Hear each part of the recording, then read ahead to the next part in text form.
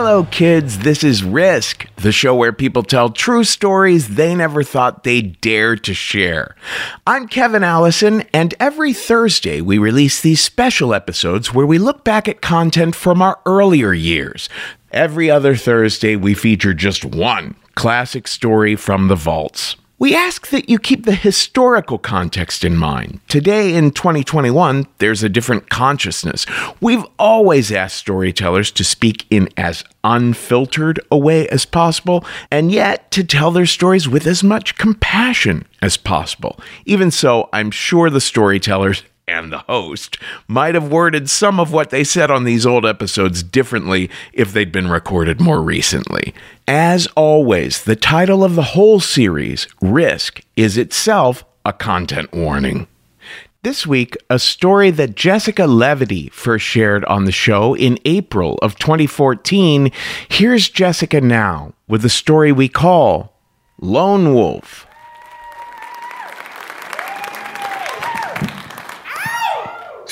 So the story that I'm about to tell you is 100% true. Well, as much as anything that happens to you alone in the middle of Kansas might be true. It's 2008, I'm 22 years old, and I've just graduated from Wisconsin, and I have no idea what I'm gonna do or where I'm gonna go, but I know that I wanna head west. My older brother, who had randomly moved to Reno a few years earlier, suggested that I move here. He said that he would support me financially while I pursued creative ambitions. I know, I have the world's greatest big brother, but you should know it wasn't always like that. As kids, we tormented each other, as you do. And then when we grew older, we started smoking marijuana together. And that's when I'd say we really bonded. So the plan was meet in our hometown of Ohio, buy a car, and make a road trip adventure out of moving my ass to Reno. So before we leave, we decide to perform a seance in the middle of our parents' 40-acre farm, like you do. It was me, my big brother, and two of my best girlfriends from Wisconsin. Now, when it comes to this hippy-dippy law of attraction, let's go manifest some stuff type of bullshit, my brother and I are certainly the black sheep of our secular family. Now, specifically in this seance, my goal was to attempt to manifest clear signs that I was on my path in moving to Reno, and also, just for fun, to meet some kind of spirit guide. So fast forward a few days into our road trip, we're somewhere in the middle of Kansas when I decide that I want to drive. So I'm driving and I see a sign for the clearest lake in Kansas. Obviously, we have to go to that. My brother was resistant to the idea because the plan was to make it all the way through Kansas to our destination in Colorado before dusk that day. But I was driving. So off we went to the clearest lake in Kansas. It was beautiful there, there was nobody there, and it was the perfect place to throw some wishing rocks. So we picked up some rocks, we wrote prayers on them, and we tossed them into the lake. Because if there ever was a body of water that could transmute our wish energy to the universe, it was obviously the clearest lake in Kansas. So back in the car, the tension's rising a little bit. Teddy, my brother, is a little frustrated with me because my little side trip has caused us to lose a couple of hours, and he's getting a little antsy about whether or not we're going to make it through Kansas or not, and we still have to stop and purchase all of our camping supplies at Walmart. If there's anything worse than having to shop at Walmart, it's having to shop at a packed Walmart in the middle of Kansas when you're trying to make it to Colorado before dusk. Now, my job at Walmart was to get the food, specifically hot dogs and ketchup. Now, I will never be able to fully explain this intense craving for hot dogs and ketchup that I had been having since we started the road trip, and Teddy had promised me that we would have it for dinner that night. So we make it out of the Walmart chaos alive, and we're walking through the parking lot, almost back to the car, when I realize I forgot the fucking ketchup. Teddy doesn't even say anything, but just that dead look in his eyes said that there was no way we were going back inside Walmart. I threw a little fit, like little sisters do, and he promised me that we would stop at a gas station before getting to our destination. So back in the car now, and we're really on edge, smoke a little bowl, and we realize there's no way we're making it to Colorado. So Teddy gives in, he surrenders, he calls it, and he says, we're going for the nearest campground. So we pull out our AAA map, and there's only one campground within a 100-mile radius, Lake Scott State Park. So off we go. It's the first week of September, it's the middle of the week. There's practically nobody there. We pull in, and Teddy tries to go to the first camping spot he sees, and I throw a little fit, because you can't just go to the first camping spot you see. You have to shop around. So I convince him to drive around, and before you know it, we are on the other side of the camp. The sun is getting ready to set. He calls it. We get out of the car. We find the nearest camping spot. Teddy says, okay, I'm going to go collect firewood. You get all the shit out of the car. So he disappears somewhere, and I'm pulling all the stuff out of the car when I realize we forgot the fucking ketchup. This was a very devastating moment for me and my cravings. But I felt really bad that we didn't make it to Colorado, so I decided not to even mention it at all. So as I'm pulling the stuff out of the car, I see my brother emerge in the distance, and he's walking toward me with someone. Where had this man just come from? As they begin to walk a little closer, I see that it's a large Native American man holding a walking stick / magical staff of some kind. He's wearing a brown leather jacket and blue jeans, and he has a really big pot belly, which I later find out is because he's madly addicted to Pepsi. As they get closer, the look on my brother's face looked like he had just seen a ghost. Teddy says nothing. The Native American man walks right up to me. He takes my hand and he says, my name is Lone Wolf. I'm a shaman, and I'm here because one of you prayed for a spirit guide.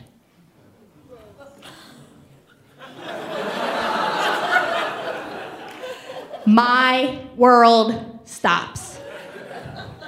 I think about the seance in the woods in Ohio. I think about the wishing rocks in Kansas. It's silent for what feels like forever before I finally muster up the courage to say, I'm Jessica.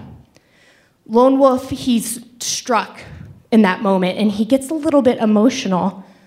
And then he finally shares, my daughter's name is Jessica. Teddy describes watching this moment from a few feet away. He says that Lone Wolf and I just never took our eyes off each other. We both started crying, just standing there, Lone Wolf and I. And then finally, the spell breaks long enough for Lone Wolf to ask us to move our camp over to his camp, which has got to be 50 yards away. Okay, now at this point, I hesitate with mixed feelings for two reasons. One, I had just pulled all of our shit out of the car, and I really didn't want to move it. And two, this man claims he's a shaman here to guide us. We're alone in the middle of Kansas. No one can hear us scream.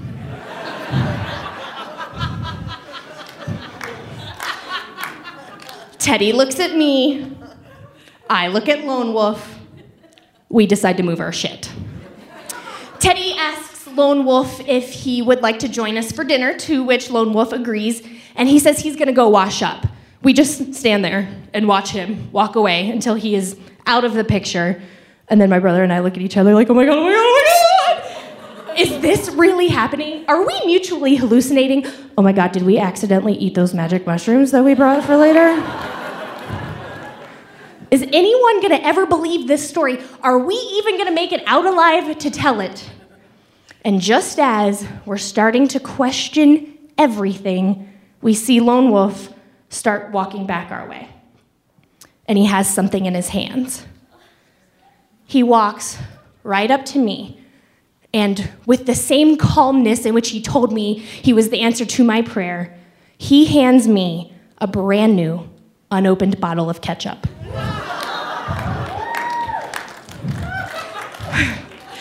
He says, I hate ketchup, but I was in town this morning, and the Great Spirit told me that I needed to buy this bottle of ketchup so that you would know that I was from him. Right? So internally, I'm freaking out. And yet, on the other hand, I'm fucking stoked for hot dogs and ketchup.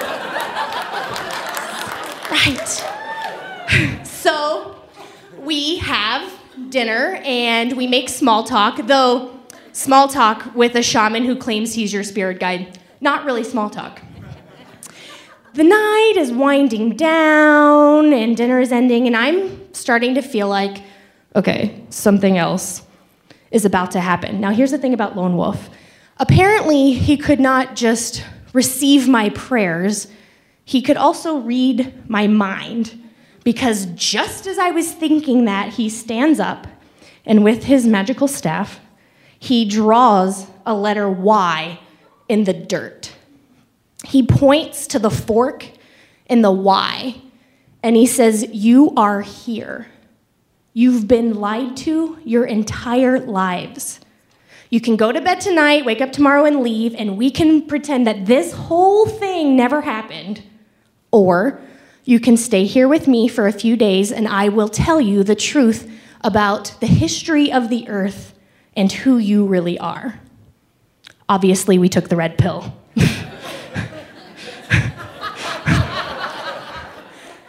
Lone Wolf says to write down questions that we have about life, and we will answer them. We'll start our big, great unveiling vision quest tomorrow, and off to bed he goes. Almost immediately, the mixed feelings start rolling in. We're like, okay, should we stay? Should we pack up and sneak out in the middle of the night? What could Lone Wolf possibly be getting ready to reveal to us about the great mysteries of life? And every time Teddy and I have convinced ourselves that this is crazy, it always comes back to the ketchup. The goddamn ketchup! Lesson the first: when you have mixed feelings about a path in life, always choose the route with the signs. So we stayed for 3 days and 3 nights with Lone Wolf. All of which a whirlwind of mixed emotions, everything from doubt to faith, absolute faith, everything from absolute fear to absolute love. Like, seriously, Teddy slept with a knife under his pillow every night, just in case Lone Wolf was gonna kill us.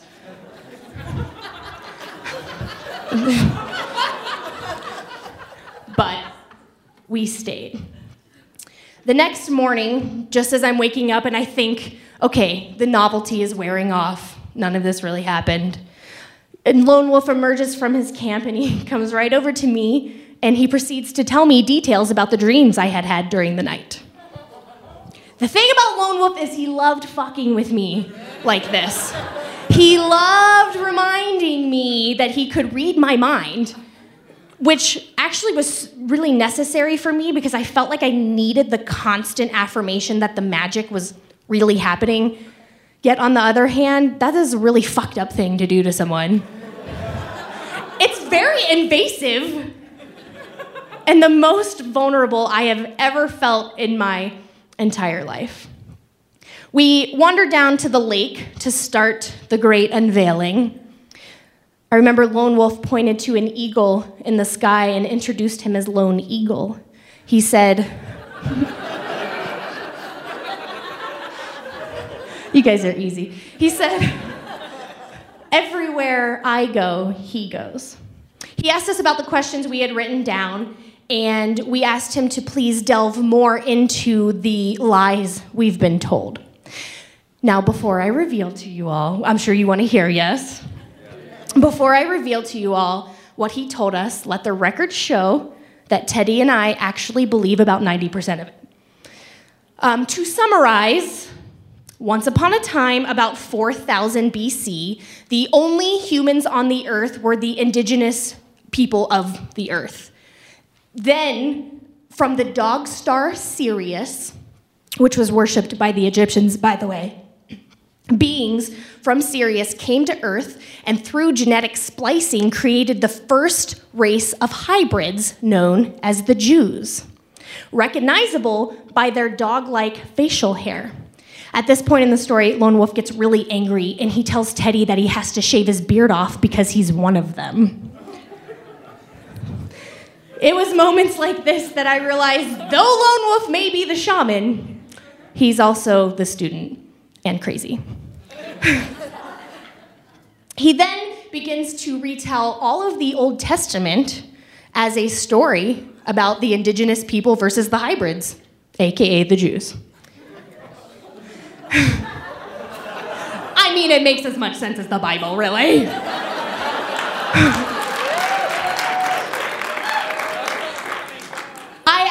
Lone Wolf then about my path and in moving to Reno, and he informs me that it is my brother and I's destiny to find a new tribe and to start a new land with him at Lake Scott. Internally, immediately, I think, oh my God, this is how all cults start. And Lone Wolf is probably just some Lothario trying to seduce me. And because he could read my fucking mind, out loud, he retorts, "Don't worry, I can't have sex with you. God has given me an ailment which causes excruciating pain in my testicles every time I get an erection." So there's that.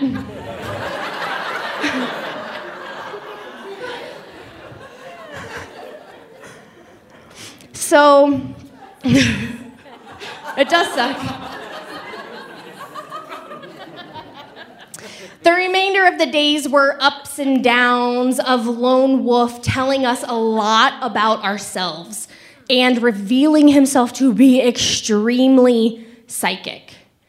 Also trying to convince my brother and I to stay in Lake Scott, Kansas, and start a new land with him.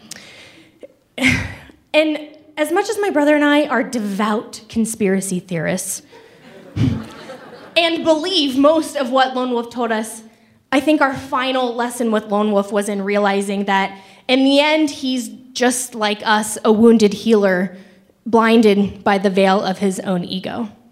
So on the third day, when we finally confessed that it was time for us to leave, Lone Wolf, though sad, gave us both a totem. For my brother, it was an eagle feather, which is like the highest respect that a Native American can give to anyone. And it went to show how much healing Lone Wolf had done over the last few days with regard to us Jews. And for me, this talisman, to which he said, "Use this whenever you need me, and I will be there to guide and protect you." And of course, I still have it. So, well, here's what I know.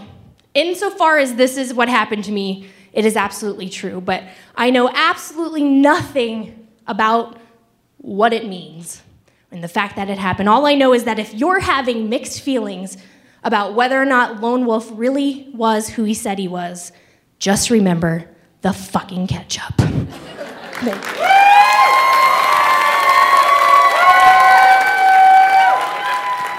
That's all for this week's Classic Risk Singles episode. Now, don't miss out on our regular full-length episodes. There's a brand new one every Tuesday. And everything you might want to know about us is at risk-show.com.